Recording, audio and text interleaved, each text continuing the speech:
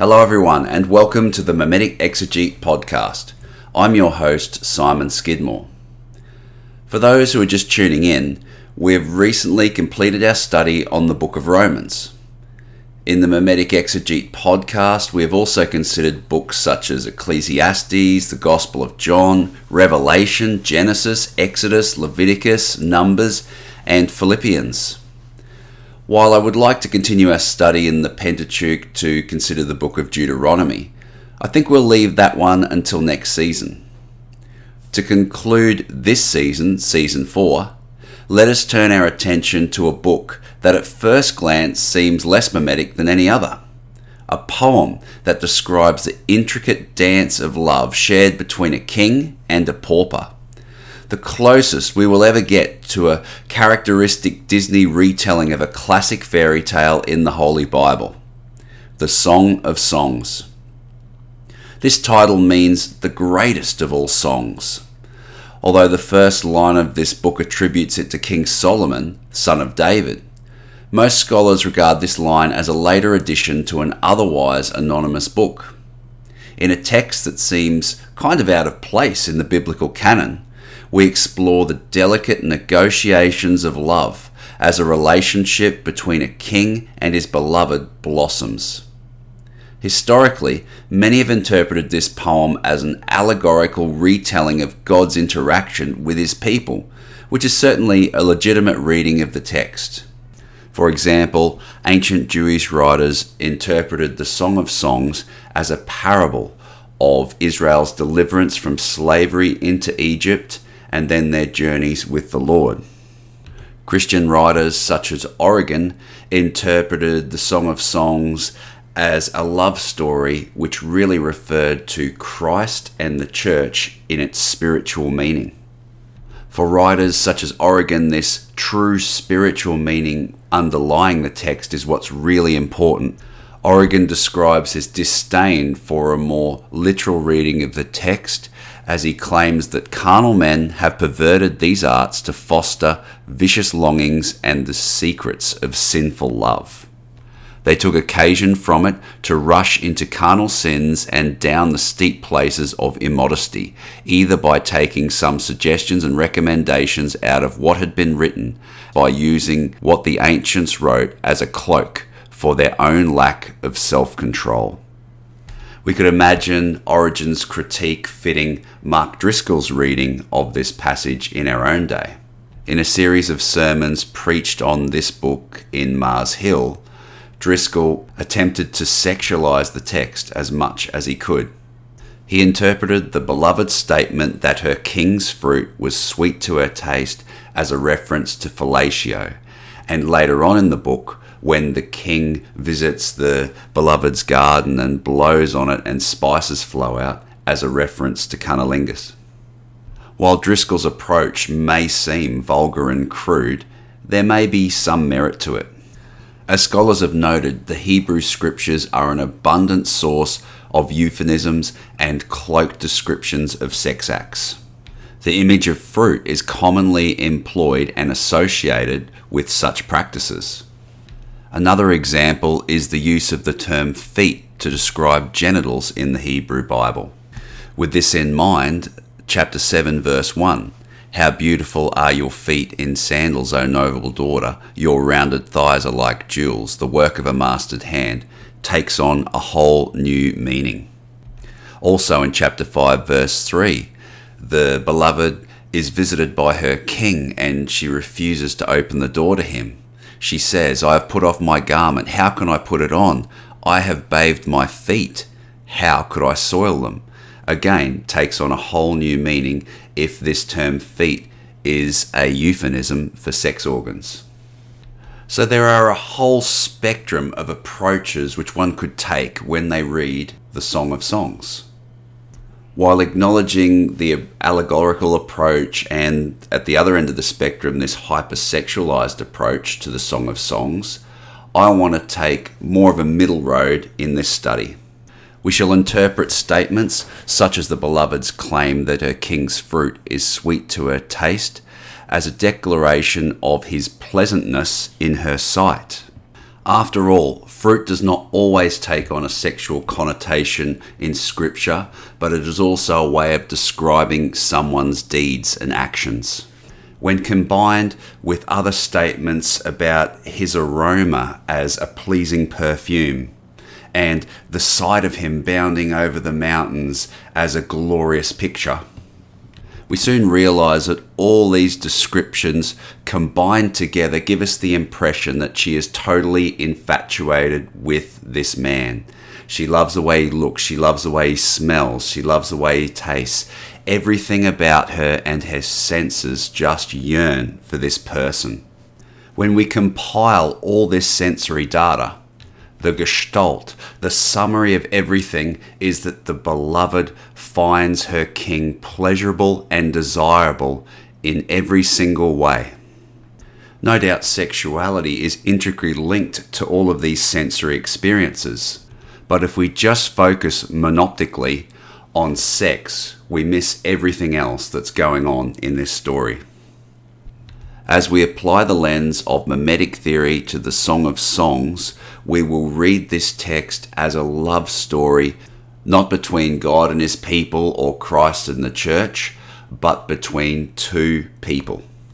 We shall set our focus upon the role of mimetic desire in this relationship and how it causes it to blossom. So without further ado, let's begin reading from chapter 1, verse 1. Let him kiss me with the kisses of his mouth, for your love is better than wine. Your anointing oils are fragrant.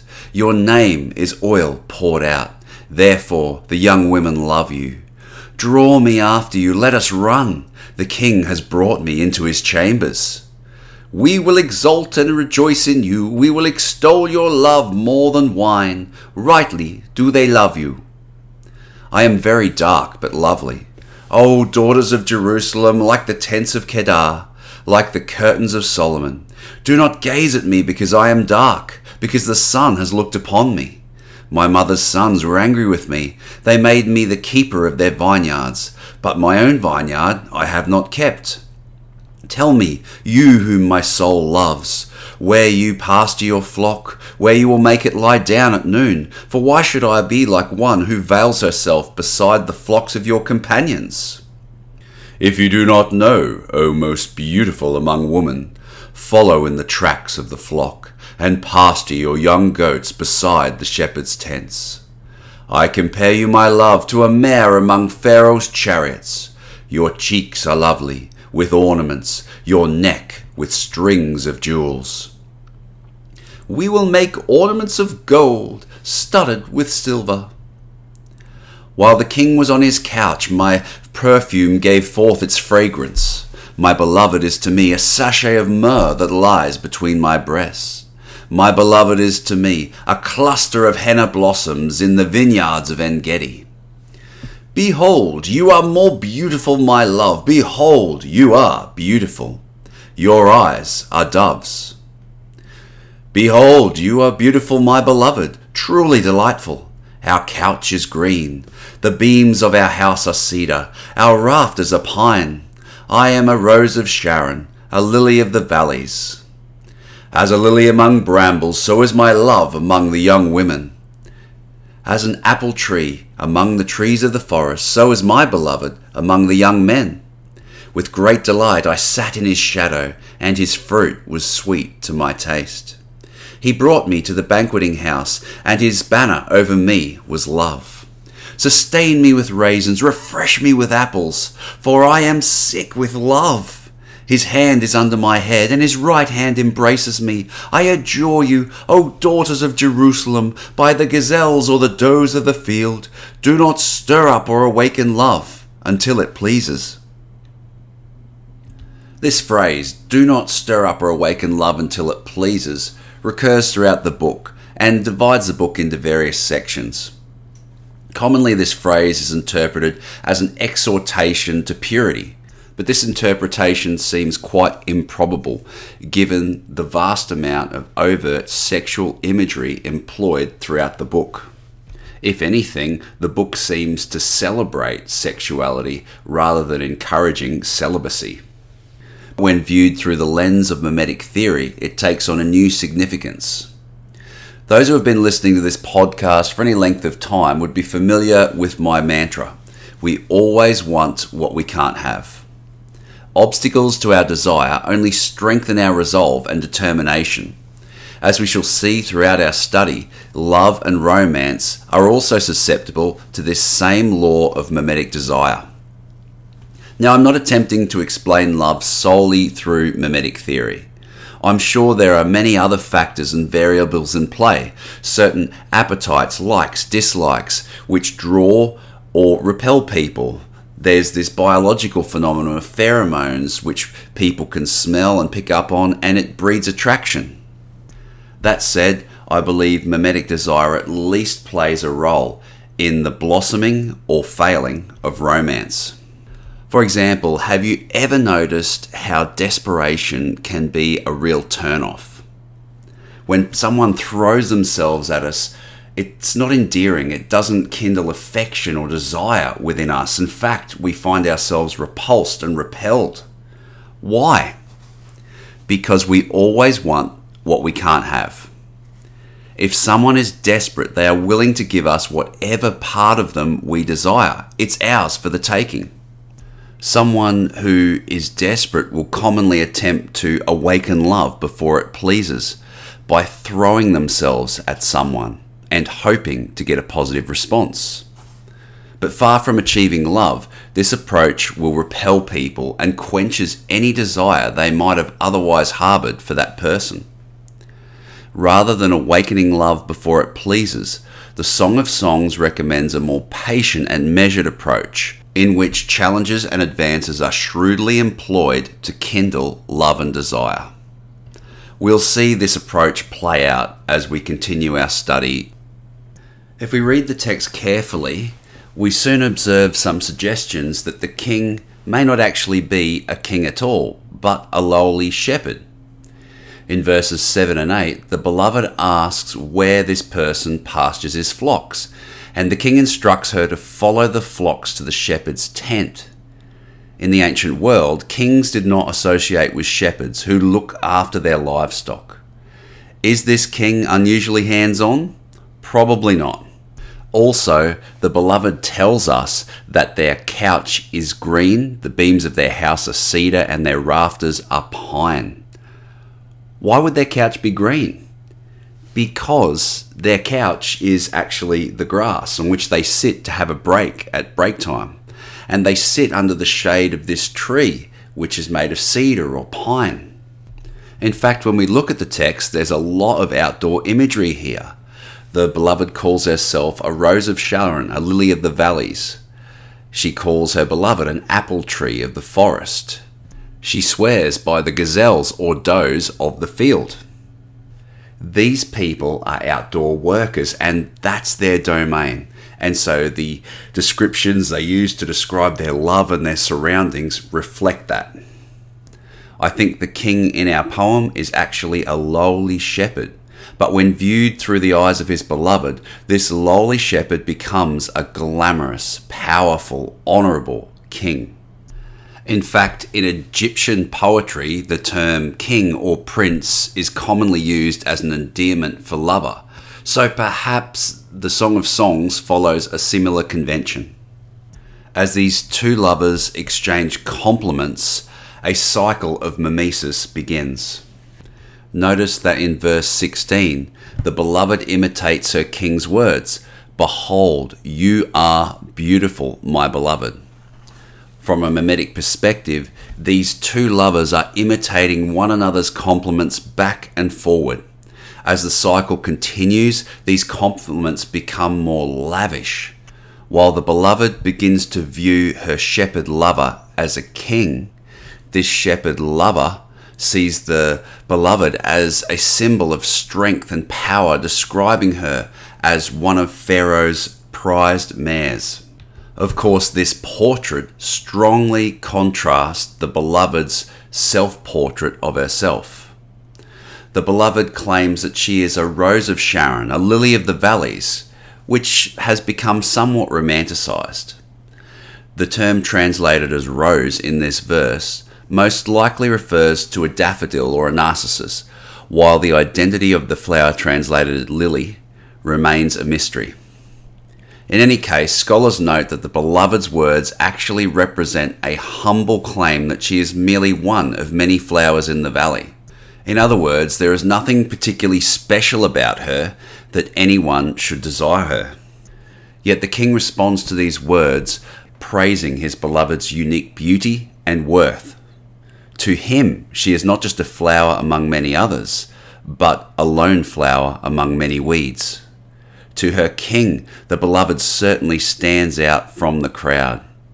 The beloved then imitates her king's sentiment, claiming that he stands out from the crowd like an apple tree in the midst of a forest. There is something beautiful about the way these two lovers look at each other with rose-coloured glasses, even though we are led to believe that neither of them are particularly special. We have a saying in our own culture, love is blind, and these two seem to be blind to one another's flaws and failings. Perhaps this sort of love blindness is generated in a similar means to the sort of blindness that comes about in intense situations of mimetic rivalry. In earlier seasons, we have discussed the imagery of blindness and darkness in the Bible and how these pictures are used to depict the blindness of mimetic rivalry. In these situations, the crowd becomes blind to the differences that exist in their community, to the innocence of their victims, and ultimately to their own violence. The blindness of love functions as a negative image of the blindness generated through excessive mimetic violence. While these two forms of blindness may look very different in practice, they are ultimately generated through the same mechanism. The cycle of love also has a physical and emotional effect on the beloved. The flurry of reciprocated compliments and kindness leaves a beloved weakened with love. In our modern parlance, we might say she has gone weak at the knees. As the cycle continues, the beloved's sickness only deepens as she melts into her king's arms and oxytocin floods her brain. In her euphoria, the beloved urges the daughters of Jerusalem to resist awakening love before its time. Who are these daughters of Jerusalem? I think these women are the beloved's co-workers who work with her in the vineyard. When the beloved describes herself as just another flower in the field among many, these are the flowers among which she dwells. When a romance blossoms between the beloved and her king, her peers, the daughters of Jerusalem who work with her, desperately want the same thing for themselves. The daughters of Jerusalem adopt the beloved as a model whom they imitate, in the hope of becoming like her. They express their admiration for her as they declare, "We will exult and rejoice in you. We will extol your love more than wine. Rightly do they love you." Having observed the beloved's beautiful cheeks decorated with ornaments, the daughters of Jerusalem decide to imitate her by making ornaments of gold studded with silver for themselves. She sees that the daughters of Jerusalem have observed the beloved's love affair with her king, and now desire a similar relationship for themselves. This desire will drive them to imitate the beloved's actions in the hope of becoming like her and experiencing true love.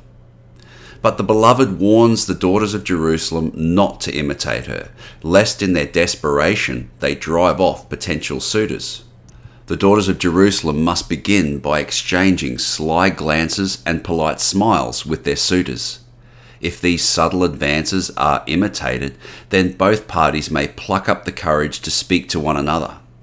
In time, this cycle may escalate into the type of love and mutual admiration expressed by the beloved and her king.